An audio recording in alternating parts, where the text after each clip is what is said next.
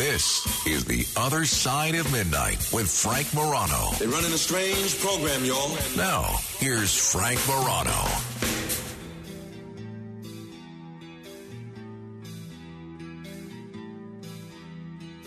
Good morrow, everyone. This is The Other Side of Midnight. I'm Frank Morano. This is the morning after midterm election day. We are analyzing the results of yesterday's elections. It looks like the Republicans have won the House of Representatives. It looks like the Senate is still too close to call. I don't know that we'll know which party's in control of the Senate by the end of this broadcast. It appears the Republicans have at least 48 seats. The Democrats have at least 48 seats. Arizona, they're not making a call on that. Georgia, it looks like is heading to a runoff. Wisconsin, it looks like, is still too close to call. And Nevada appears still too close to call at this point. In New York, a race which was thought to be getting pretty tight towards the end, the race for New York governor has resulted in, I think, what can only be described as a Hochul landslide. They will retain control of both houses. The Republicans have lost two state houses that they were in control of. The Republican governor of Maryland, Larry Hogan, was not up for he was not running this year, and so the Democrats have retaken the governorship in Maryland. Same thing in Massachusetts. There was a Republican governor there, Charlie Baker. He didn't run for re-election, and the Democrats have taken the governorship in Massachusetts as well. We're keeping you posted on a lot of these races. Obviously, one race that got a great deal of attention was the U.S. Senate race in Pennsylvania. You had Pat Toomey retiring. This was a red seat, a Republican seat, and it appears now that after a very hotly contested race between Republican Mehmet Oz and Democrat John Fetterman, it appears Fetterman was victorious. Here's a little bit of Fetterman from his victory speech a few hours ago. We launched this campaign almost 2 years ago, and we had our slogan. It's on every one of those signs right now. Every county, every vote. Every county, every vote. And that's exactly what happened. We jammed them up. And joining us in studio to discuss it is John McDonagh, one of my favorite people to talk to, longtime radio talk show host. He's also a playwright, a comedian, and a cab driver.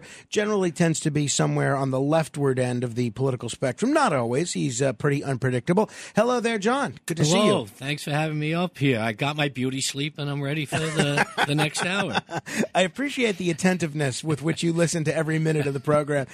Joined as well by my old friend Jadan Horyn, a longtime conservative commentator and journalist, and these days the editor-in-chief of a new publication called Swan Ye. Jadan, it's great to see you again. Yeah, great to be here, Frank. Hey, Jadan, you are one of the many right-leaning New Yorkers that fled New York for the Sunshine State, the state of Florida. You got your tan to show for it. The governor of Florida reelected overwhelmingly, I think exceeding just about everybody's expectations. Is part of the reason Florida has gotten so red because so many people from New York, New Jersey, Pennsylvania have moved down there because they want a red state to live in? Yeah, that's part of it. And also, I think, what we've seen is that the Cuban vote in Florida was always leaning conservative, and younger Cubans were supposedly going liberal under Obama. But what we have seen is other immigrant groups, including Venezuelans and Colombians and Puerto Ricans, they have mirrored the voting habits of Cubans and further made Florida a red state. So we imported voters, the right-leaning voters from the Northeast, and we minted new right-leaning voters in Florida. That's what happened. What is your publication, Swan Ye? What is that? It is a free speech, free expression, fashion and culture magazine, and we're predicated on ideas, artists, and ownership. So we are the anti-Vogue. We are looking to create a space for actual creatives and actual designers to talk about their art. And it's for anyone to the right of woke. So if you don't buy into the bull that you get fed from the left, and I'm not just talking about the left, political left, the cultural left, that has a monopoly on what goes on in fashion and culture in this country, then this publication is for you. But I can be a Democrat or a left-leaning person and still find something to enjoy in Soigné. Absolutely. And what's the website if people want to check it out? It's www.soigné.co. So SOIGNE.co. All right, let me ask first your key takeaways in terms of this election. It seemed to be going into yesterday that the conventional wisdom was that this was going to be a red wave. The only question was how big a wave this was going to be. I don't know if you can characterize a narrow Republican majority in the House and still an inconclusive Senate and losing a couple of key governorships as a red wave. How do you guys see it? Yeah, I mean, I think right now what we're seeing is that for the first time in probably a decade, the polls have been startlingly accurate, right? Like we saw that the polls were projecting between 1% to 4% Republican victory. And taken in aggregate, what we see between Florida and New York and places in like California, we are seeing that there's a larger percentage for Republicans, but what we're seeing countervailing trends in places like Pennsylvania, what we're seeing in Arizona and Georgia is that there's less. So in aggregate, we're looking at 1% gain. So there is no red wave because the polls were right. Two things can simultaneously be true, Frank. We can have voters that care about inflation and the economy and about abortion and threats to democracy. John McDonagh, do you share Jaden's view that the polling was right going into this election? No, I mean, if you were listening to any of the right-wing talk shows throughout the country, they were just, this was a red wave. It turned into a red ripple.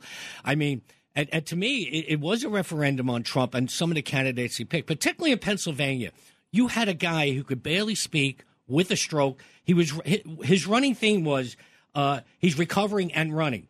Now, you would never have a pilot say having a stroke to say, well, I'm going to fly while I'm recovering. I don't mean to laugh. But it was so horrible that he picked this Dr. Oz. And the reason he picked him, and I remember him saying, he goes, do you know what? When he was on TV, he got great ratings. Well, what does that have to do with running for the New York Senate? He's picking people that are like him, that are reality show people, and not people say that are grassroots that came up in Pennsylvania. And now here you have a guy who should have been on a gurney, brought around through the state of Pennsylvania, and still beats the Republican candidate. Well, to your point, I think one of the people that was sort of trying to capture the celebrity appeal of Donald Trump on a state level was Kari Lake running for governor in Arizona, and we still don't have a call on that race yet. But as of now, she is trailing Hobbs, the Democrat that was running there. It looks like Lake has about 44% of the vote based on the returns that are in now. That is a race that really surprised me. I saw her winning that race, and I'm wondering if you guys felt the same way. Did you think she was going to pull that out, or are you as surprised as I am that she's trailing at this point? Well, I mean, those are the early votes in mostly Maricopa County, and one thing we do know about Arizona is they do tabulate those early votes first, and then same day totals come in later. And overwhelmingly moderate and Democratic voters vote early, especially in Arizona. It's something skewed like 60-70%, and Republicans vote on Election Day. So we actually don't know, which is why they're not calling it. We don't know what Arizona is going to do because with the irregularities in Maricopa this morning, the loss of the lawsuit to extend voting times, people still waiting in line an hour after voting in Maricopa County or an hour after the polls close to vote in Maricopa County, we don't know. But to your point, I think having people who are candidate selection is crucial because it creates coattails. When they're good, it creates coattails like DeSantis and like Zeldin. When they're bad, it creates negative coattails like Mastriano in Pennsylvania, period. It is interesting. By the way, we are being told that there's a significant amount of Arizona votes that are going to be announced or revealed in the next hour. So we'll bring you those results as they occur. Significant addition of vote counts expected in Arizona in the next hour. You mentioned Lee Zeldin and New York. It is interesting. Even though Zeldin, I think, fell well short of a lot of people's expectations, it's looking like the Republicans may pick up as many as 4 U.S. House seats. Looks like they're poised to pick up the Tom Suozzi seat in Long Island, the Kathleen Rice seat out on Long Island, the Sean Patrick Maloney seat in the Hudson Valley, and maybe even this newly created seat that Mark Molinaro was leading in upstate. Would you characterize this, John, as a good night for Republicans in New York? I would say it's mixed. I just wanted to go back to how I voted and how I came. And I didn't realize how and why I voted for Lee Zeldin until I listened to his show Up the Dial of a guest that was on just before you, the lawyer for Lee Zeldin. And he was bragging about how he knocked off all the parties on the ballot. So I went to vote in Queens at the Atlas Mall, which is on Cooper Avenue between Middle Village and Glendale. So I was going in looking for my Jimmy McMillan, the rent's too damn high, because I was going for the FU vote this time. So I get in there, and there's 2 candidates. There is nothing else. Right. It's the first time since 1948 that was the case. And the lawyer had said, he goes, we are going to get the protest vote, and that was me. I was the perfect. So I didn't realize that I would be ending up voting for Lee Zeldin because I didn't want to leave it empty. And I had no other choice. I didn't have the rent's too damn high. I didn't have the Libertarian. I didn't have the Green Party. I didn't have any of those parties. And I was so pissed at Hochul when she made the statement that I was a data denier about crime. So now she's lumping me in with Trump supporters about the election. And she was saying Zeldin was trying to scare me. You know what scares me? I get up in the morning, I look at my laptop, and I watch the videos from the night before of what's going on in the subway. That's not data denial. That's reality. We used to find out about crime in New York. You would watch The Warriors or Death Wish with Charles Bronson. That would give you an idea what's going on in New York. We now have that on a daily basis. This is not data denial. Every morning, it's even worse than watching a movie. When you see the video of someone actually pushing someone in front of a train, that's reality. I'm not denying the data. I'm watching the reality, and I couldn't believe how she was saying that Zeldin was trying to scare me. No, you know what was scaring me? Was the videos that I watch every morning of all the crimes going on in the city and how I have to adjust my habits now of taking the train and staying on the stairs, not going near the platform. John McDonagh is here. Jadan Horyn is here. If you want to call in with questions or comments on anything we're talking about, you can do so at 800-848-9222. Jadan, same question I just asked to John. Is this a good night for the New York State Republican Party or a bad night? I think it's a great night. I think it's a great night because when you mint new Republicans, you're minting a larger bench, right? And you have elected officials then to draw on for future statewide runs, which is what you need. Republicans were on the verge with the previous map that the state Supreme Court threw out of being basically relegated to extinction. Okay? And that didn't happen. And with a pickup of net 4 in New York, that means Republicans can at least combat what's going on with the Democratic bench in the future. They can create new stars. It is something. It looks like the Republicans have picked up a seat in New Jersey as well. And to think that in a very narrow state congressional majority, it could be New York and New Jersey that are largely responsible for returning the Republicans to the majority chamber in the House is really, really wild.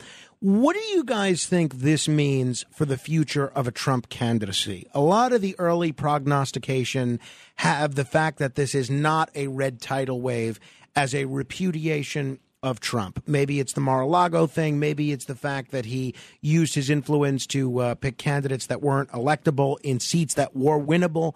What do you guys think this means for Trump 2024, which appears likely to occur on Tuesday? Well, here's the deal. What we know is that divisive elected officials drive turnout, but they drive turnout on both sides. So you have Bolsonaro all the way down in Brazil, driving turnout on the left, allowing Lula to win with what, 50%, 51%, he gets 49%. Trump did the same thing with Biden. He drove the left to come out along with his own base. It was record amounts on both sides. What's going to happen if he runs again is he's going to drive the left to come out. What we need to do is have a candidate that drives the left to say, I don't know if this person is the end of democracy. So as a right-leaning voter, are you hoping that the candidate in 2024, and I hate to make this a 2024 discussion because there's still a lot more road to hoe between now and then, but are you hoping the Republican is Ron DeSantis or Donald Trump? I'm hoping it's Ron DeSantis. John, but I don't think it should be. Who do you think it should be? I think the party needs to go through and the country needs to go through either repudiating the Biden-Harris ticket or allowing the Democrats to throw him over the edge and put in Newsom, which is what they really want. John, do you think the most likely scenario in 2024 is a Trump-Biden rematch? I hope not. I mean, we can hold it then at a senior citizens home. I mean, this is part of what's wrong with our political process. You look at the people running: Biden, Trump, Pelosi, Leahy, Feinstein. Everybody's in their 80s. I mean, don't forget Chuck Grassley. He's pushing 90. What's the vetting process in order to get into politics now? You have to start at 70 or 80 and to get in?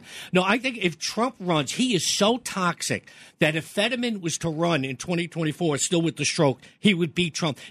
People keep forgetting. Trump lost by 8 million people the last time. It'll be even more now. Nothing will motivate the Democratic base is to see Trump just like he did this week when he gets up and he calls Pelosi an animal.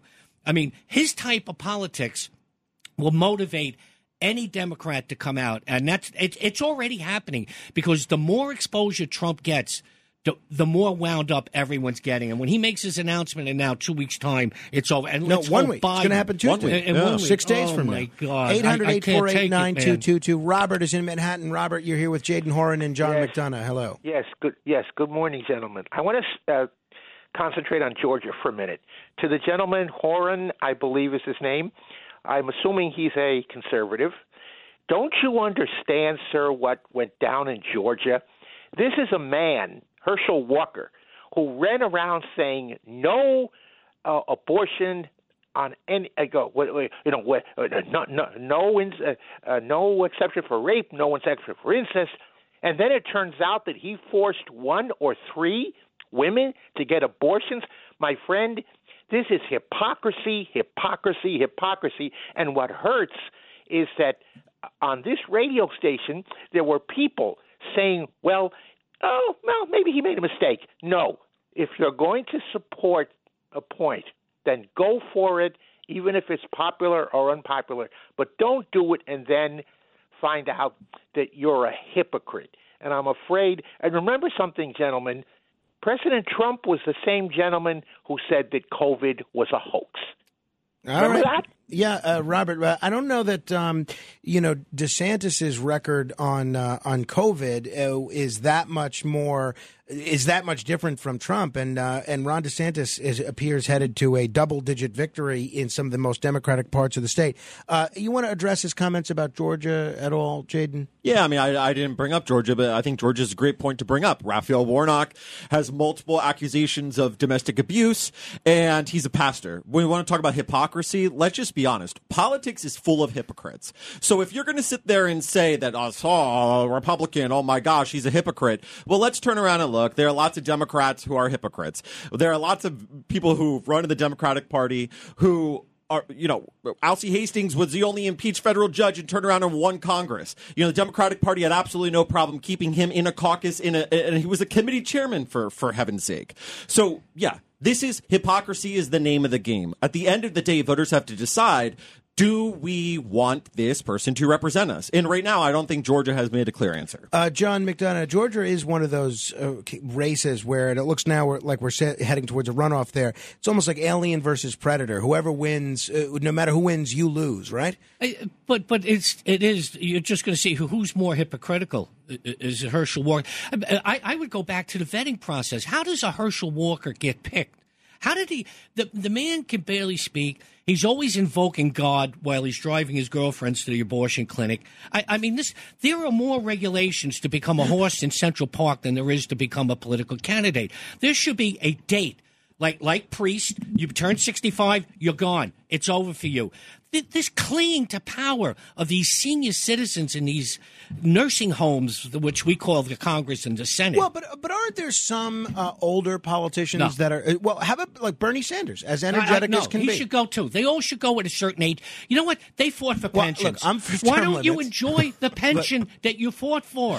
I don't know, Frank. When they died, did they pass on the pension, or do they lose it? That's a good question. I think they lose it, but I think that might be a... So here, what do they care? They should enjoy life. Come 65, I don't want to see you anymore. You know, it's funny, Jaden, the point John brings up, there was a recent article which shows this is the one thing that Democrats and Republicans tend to agree upon, which is that the country's leaders are too old. What do you make of that? We live in a gerontocracy. We live with rule by old people. Here's the thing. We have an age requirement by which our founders believe that at a certain point you are mature enough to take on the mantle of public service, right? And that's different for each thing. For an elected representative, a senator, and president. And yet, because most of them were in advanced age, there was no age limit. Right? There was no age limit that after some point, we are not going to entrust 70, 80, 90-year-olds with elected office because we'd assumed that they would go quietly into the good night. But apparently, power is too intoxicating, so they can't do that. They have to hold on it until they freaking die in office. Nancy Pelosi is going to sit there with the gavel clutched as she slowly recedes into death at 115. And then give it to her daughter. 800-848-9222. John McDonagh, Jadan Horyn is here. We're going to take your calls in a moment, and we'll check in with Obie Murray, who will join us live from Puerto Rico, and we'll go down to Georgia. They say the devil went down to Georgia. We're going to go down to Georgia and check in with Martha Zoller. She'll give us the latest on what's happening in this Warnock-Walker Senate race, and tell us if a runoff is inevitable. This is The Other Side of Midnight. Straight ahead. The Other Side of Midnight with Frank Morano. It's The Other Side of Midnight with Frank Morano.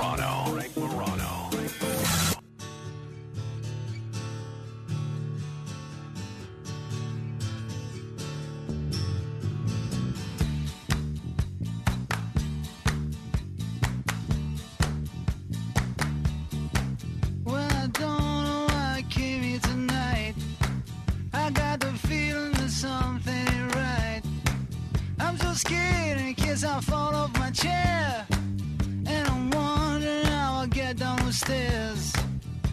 Clowns to the left of me, jokers to the right. Here I am, stuck in the middle with you. This is The Other Side of Midnight. I'm Frank Morano. There are some clowns to the left of me. There are some jokers to the right, and I wouldn't have it any other way. Jadan Horyn is here. He is the editor-in-chief of a new publication called Soigné, which is getting a lot of attention. A lot of people are talking about it. And John McDonagh, cab driver, comic, playwright, and radio talk show host, is here as well. John, generally considered on the left end of the political spectrum, but apparently voted for Lee Zeldin. We'll revisit that. Forced to. I have no choice. Where was the FU vote going to go? John, I'm in the same boat. I was sorry there wasn't somebody else to vote for as well. In terms of the battle for control of the Senate, this is how it looks right now at the moment. So the Democratic Party has held New Hampshire. They have flipped Pennsylvania. So if the Republicans hold Wisconsin, which appears likely, they're leading in Wisconsin, they're going to need to flip two of the remaining toss-up races, Arizona, Nevada, and Georgia. We're going to get an update from Georgia a little bit later this hour, and it looks like at this point that Arizona, which we expect some numbers within the hour as well, it looks like the Democrat is leading there. Nevada still very, very close at this point. We'll bring you any numbers as they come out. You were talking, John, about Lee Zeldin and why you, even though, a lot of your career has been around progressive politics and progressive personalities, you ended up voting for Zeldin. It wasn't just a protest vote, though, was it? Yeah, it was a protest. Like, I would have voted for the Libertarian or any of the crazy parties that used to be on the ballot. In particular, I bring up Jimmy McMillan with the rent's too damn high. Like, he would never have a hope now with what Cuomo did about how to qualify to get on. But the other thing to me, and to over 100,000 drivers out there, and even I would say 500,000 between the truck drivers, is this congestion tax. Now, I was just over in Ireland and England. When I was in England, I talked to the cab drivers there, and it's up to $50 to enter the downtown London. And they allowed electric cars to come into downtown London for free. But now there's so many electric cars coming in, they're now going to charge them the same amount. So it's all very wealthy people that are coming into downtown Manhattan. Now, this might sound strange to your listeners in Alaska, that to go down a certain street in Manhattan, that you're going to be charged $20 to $30 extra. This is going to be a killer. And the London cabbies told me, if you live outside of London, you don't come into London anymore. You'll save the $50, take your family to go out and eat in Essex or outside of London. And that's what's going to happen in Manhattan. There's nobody going to be coming in from Brooklyn and Queens to come into Manhattan, to even go to the theater or go to a restaurant. I'll save the $50 and take my family out in Williamsburg. It's going to cost me a bundle for the privilege of getting to work every day. Right. I'm not looking forward what to about us? Is John Katz going to compensate us? Because it's supposed to be 24/7, right? He didn't get to be a billionaire by giving out money. I promise you that. Jaden, I was surprised that the congestion pricing issue didn't resonate more in the outer boroughs and the suburbs. Hochul was still able to win. We don't know the margin of fair victory yet, and it may narrow. But why do you think that congestion pricing issue, which Zeldin did highlight, why do you think that didn't play more of a role in voters voting their pocketbook? I mean, I could say this right now.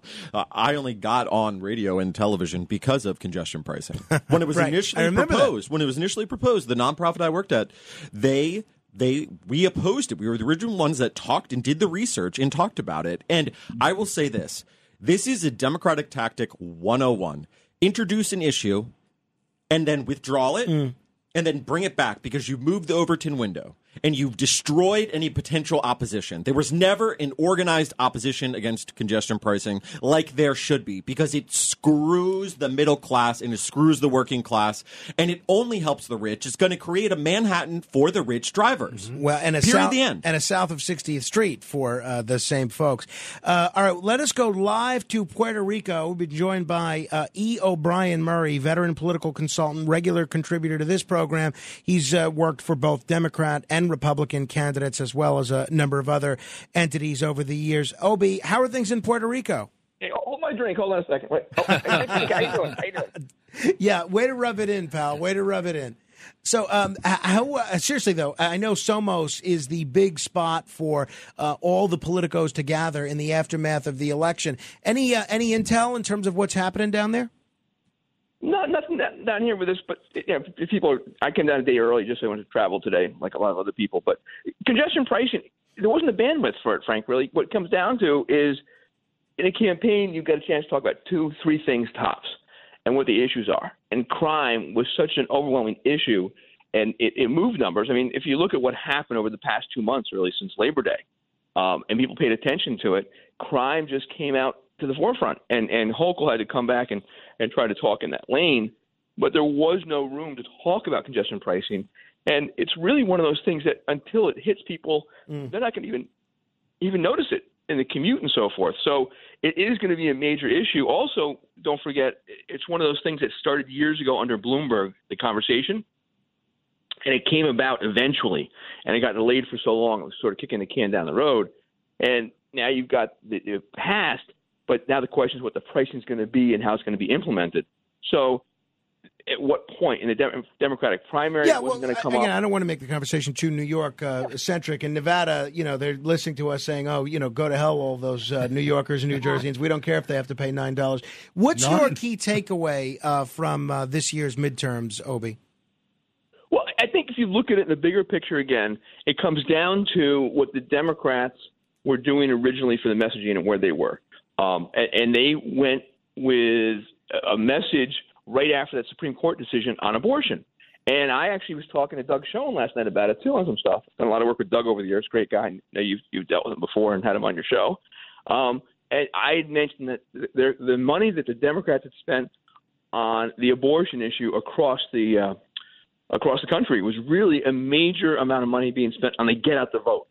The voters that voted on that issue were already going to vote for the Democrat if they showed up to the polls, and it motivated them to come to the polls is really what it comes down to.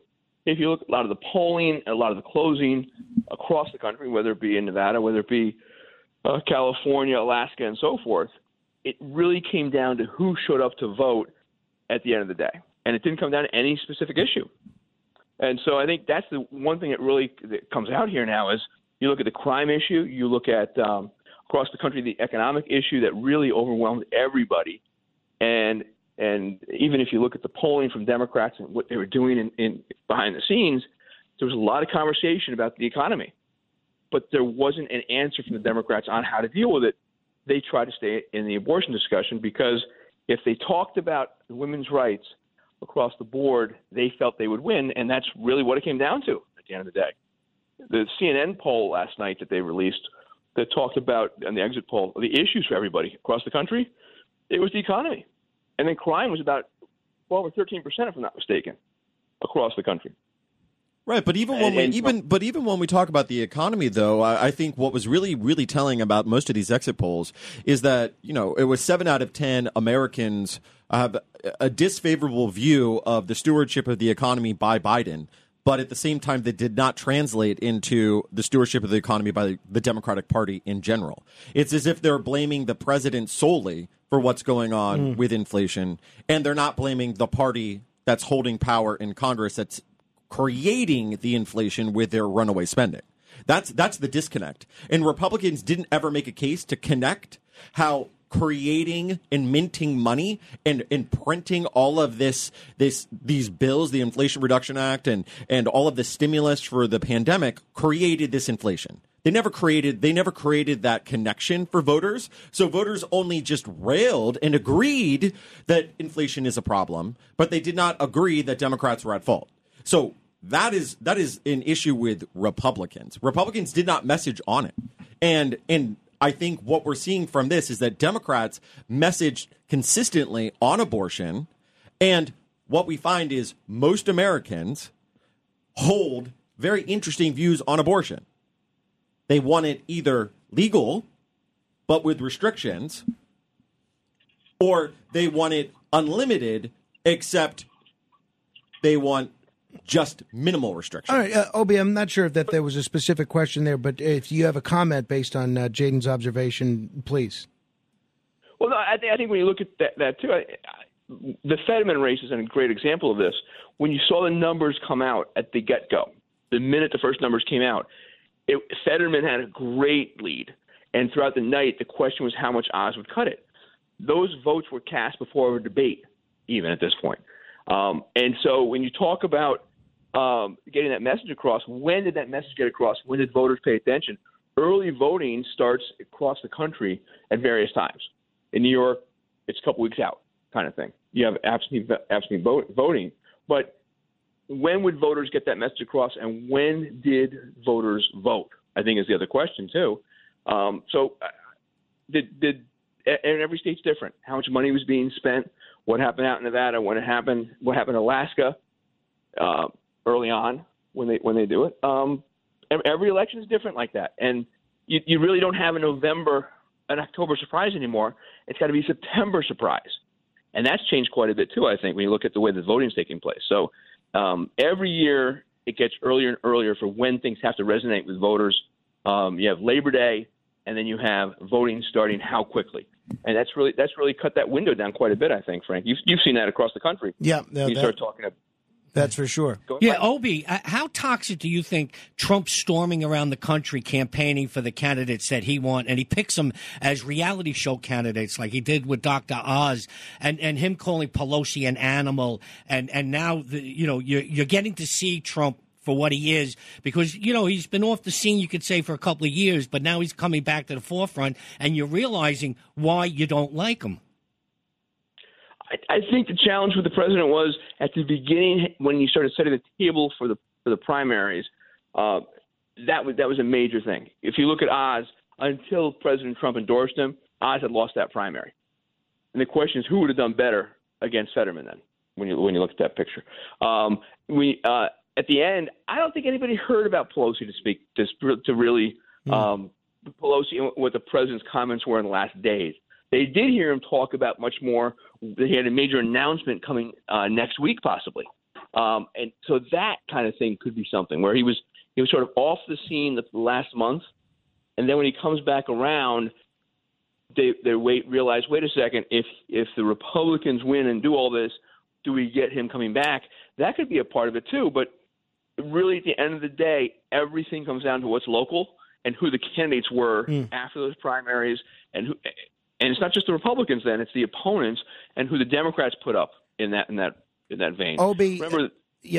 Thank you very much. I appreciate the insight. Have fun in Puerto Rico. Make sure you send me a postcard. We'll see you when you're back in New York.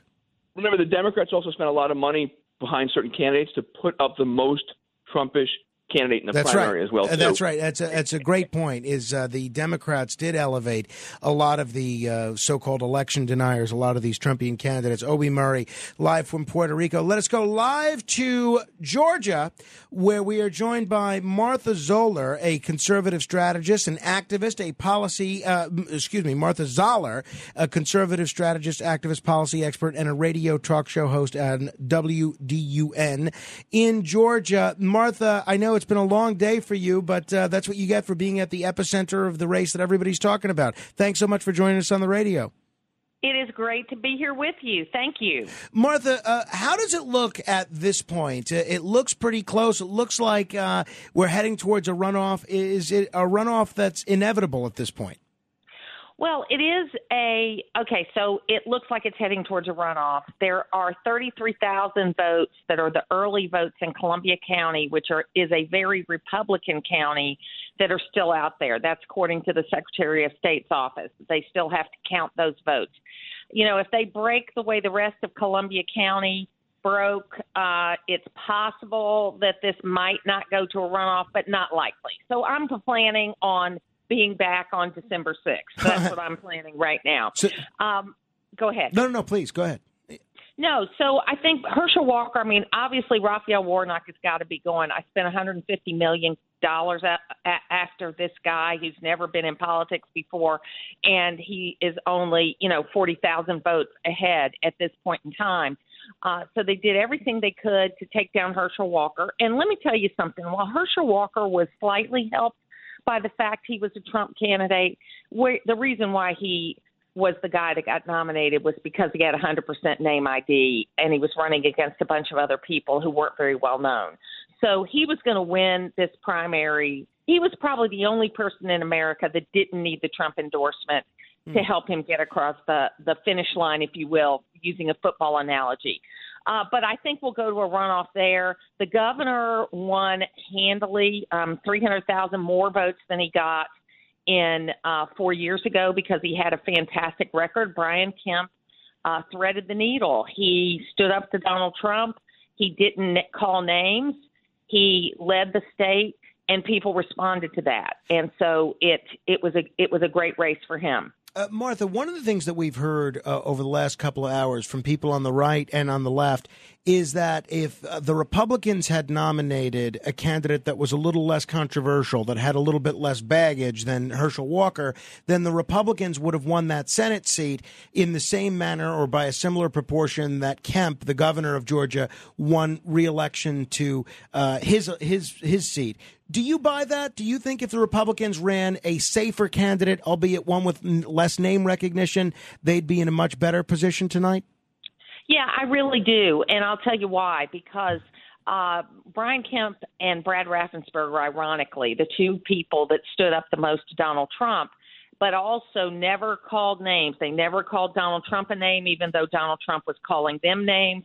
They just continued to govern. They did the best of anybody, including John King, who ran for insurance commissioner down ballot. He was that same kind of candidate, and he's the first constitutional officer born in Mexico that has been elected in Georgia. Those guys did great. Herschel Walker didn't campaign with Brian Kemp, even though they've been friends their entire lives. They had dueling final rallies. I think had they been able to join together, it would have helped. Now, shoulda, coulda, woulda, right? And I've got a cup of coffee here, and that's about what that's worth. But I voted in the primary, and I don't mind saying, for Kelvin King. Kelvin King is a young man, an African-American, had a fantastic story, had a similar story without all the baggage, being a teenage dad, then coming to religion, and then getting married building a business and being successful and all that kind of stuff. That's who I voted for because I thought he had the best chance in the primary. But I'm a what they call a double dog from the University of Georgia. I have 2 degrees from the University of Georgia. I think the combination of Herschel Walker and Georgia winning the national championship, I mean, because football's like a religion down here, as you know, that really helped Herschel Walker do better than anybody thought he could do. I mean, he came within, 30,000 votes of Raphael Warnock, and there are 33,000 votes still out there from a very Republican county. So this isn't over, but I still am not going to be making any plans between now and December 6th. And how is the runoff going to be? I mean, it's going to be after Thanksgiving, before Christmas. I mean, people barely come out now here in the midterms to vote. Who's coming out a week or two before Christmas to vote? And how can you predict that? Because people are just going to be fed up now with the one vote, and then we have to come out just before Christmas again and spending another $100 million, or how much more money is going to be pumped into this? Because now the whole country will be concentrated just on this race in December. Kind of like 2 years ago, we had a 9-week runoff. And so it was January 5th was when we had our runoff and the 2 Democratic senators were elected. I think it's tough to get people back out to vote at this time of the year. There has been talk about changing the law in Georgia to have a 45% threshold instead of a 50% threshold.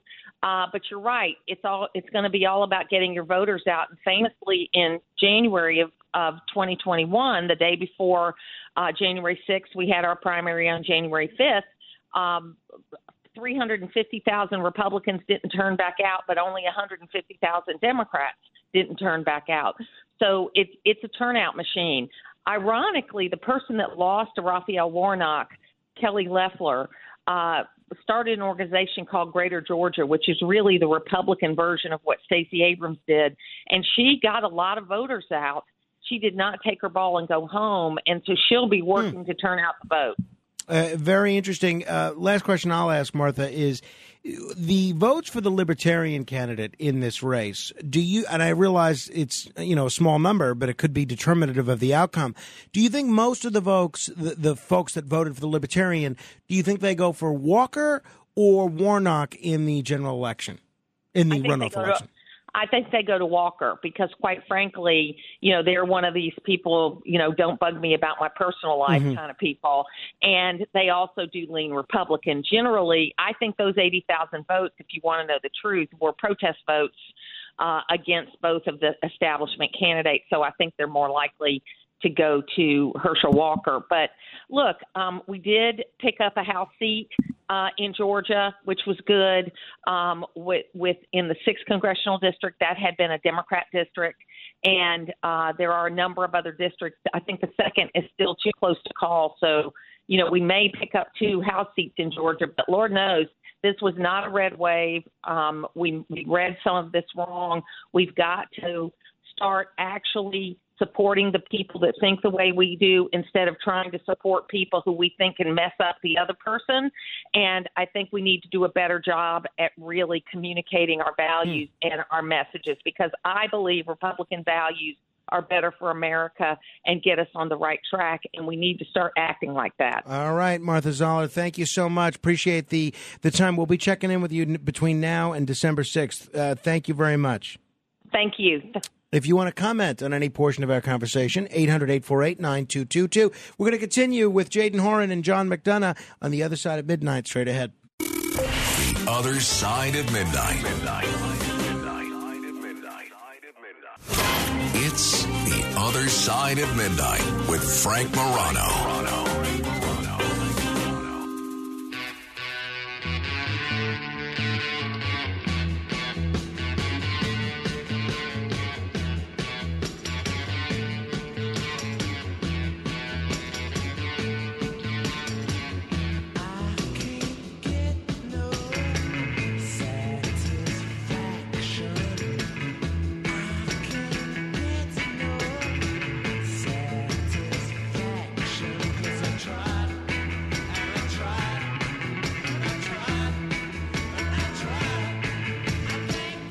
This is a song that a lot of Democrats and Republicans could be singing today. Democrats may be singing it because they're unhappy with the Republicans gaining control of the House of Representatives. Republicans may be singing it because they were hoping and expecting a broader Republican majority across the board.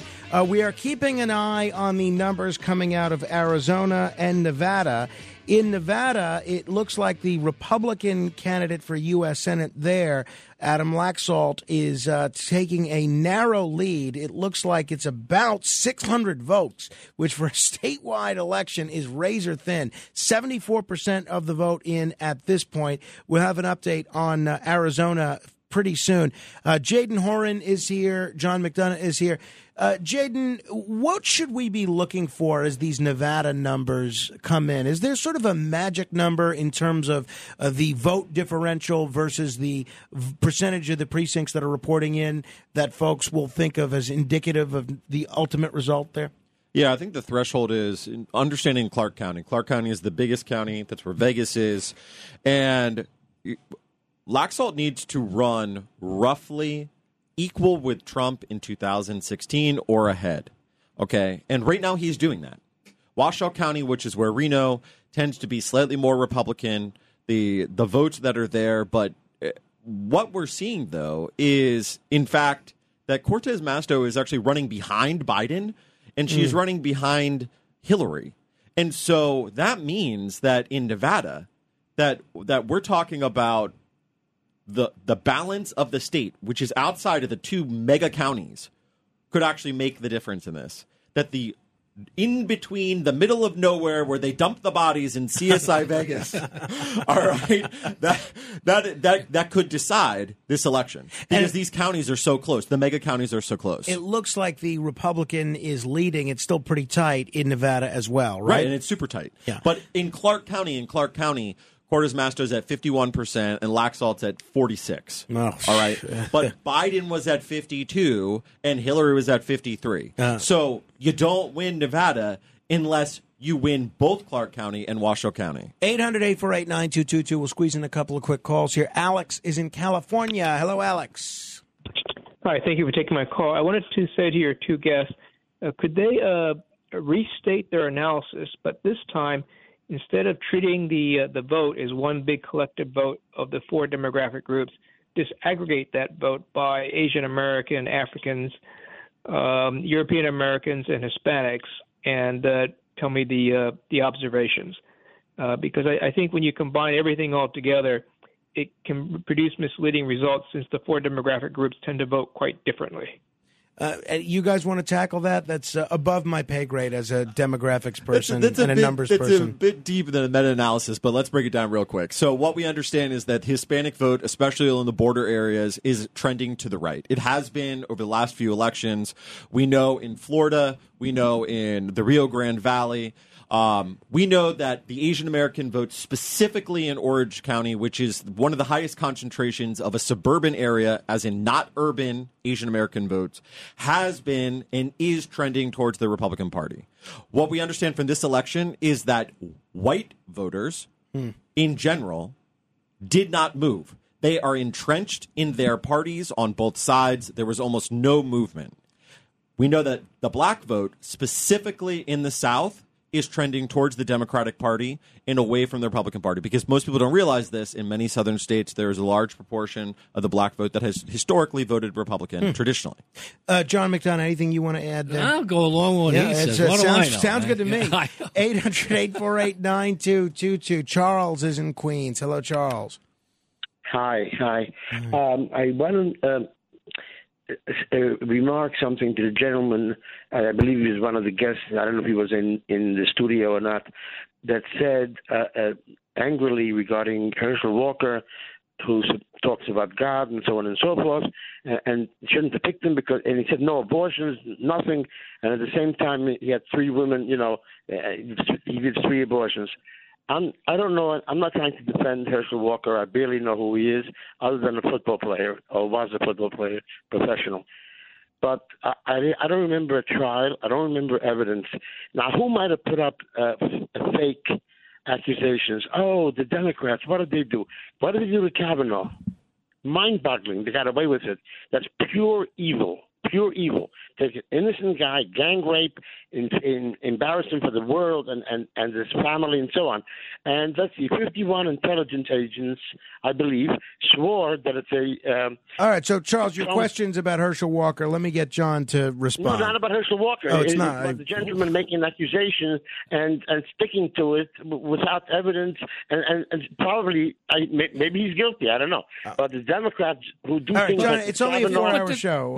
The thing is, it's not guilty or not guilty. I mean, these people came it's out. electable or not. Exactly. And the thing is, he invokes God and he's running against the minister. Like, I am so for separation of church and state. My people come from the northern part of Ireland.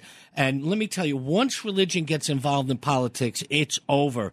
And anytime I see Herschel Walker invoking God, and then the Warnock, he's invoking God, and he's a minister at a church and getting the congregation to come out, I'm telling you, that's a recipe for disaster. And, if we can keep religion out of running in politics, let's do it. All right, next 2 years, there's some key local races next year in all over the country, and obviously 2024, everything's up, including the presidency. If you were to give one piece of advice to both the Republicans and the Democrats for the next 2 years to maximize their electoral prospects, what would it be, Jadan?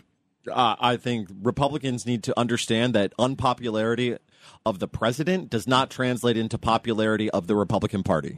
And what about what advice would you give the Democrats? I think for the Democrats, I would say that if they're looking for a reason that they should have the mantle of governance, it should not be because Donald Trump. John McDonagh, same question. Republicans got to stop picking reality show candidates. It's ridiculous basing it on what they did on television. And with the Democrats, you got to get more with the working class. Watch the videos in the morning of what's going on in the subways here. Just before I came in, there was an unbelievable fight on the subway there today between a FedEx guy and I see it all the time. This is really happening. We're not data deniers, us in the working class here in New York City. We know what we're seeing and what we're experiencing on the subway and the streets. They got to get with it. Well, you can you could read some of Jadan Horyn's work in Soigné, a terrific publication, which is sort of the anti-Vogue, SOIGNE.co, right? You can hear John McDonagh regularly on WBAI. Follow him on Twitter at Captivist. Thank you, gentlemen. All right, we're going to continue. Curtis Lewa is in the building. That means you never know what's going to happen. Leticia Romero is here. Your influence counts. Make sure you use it.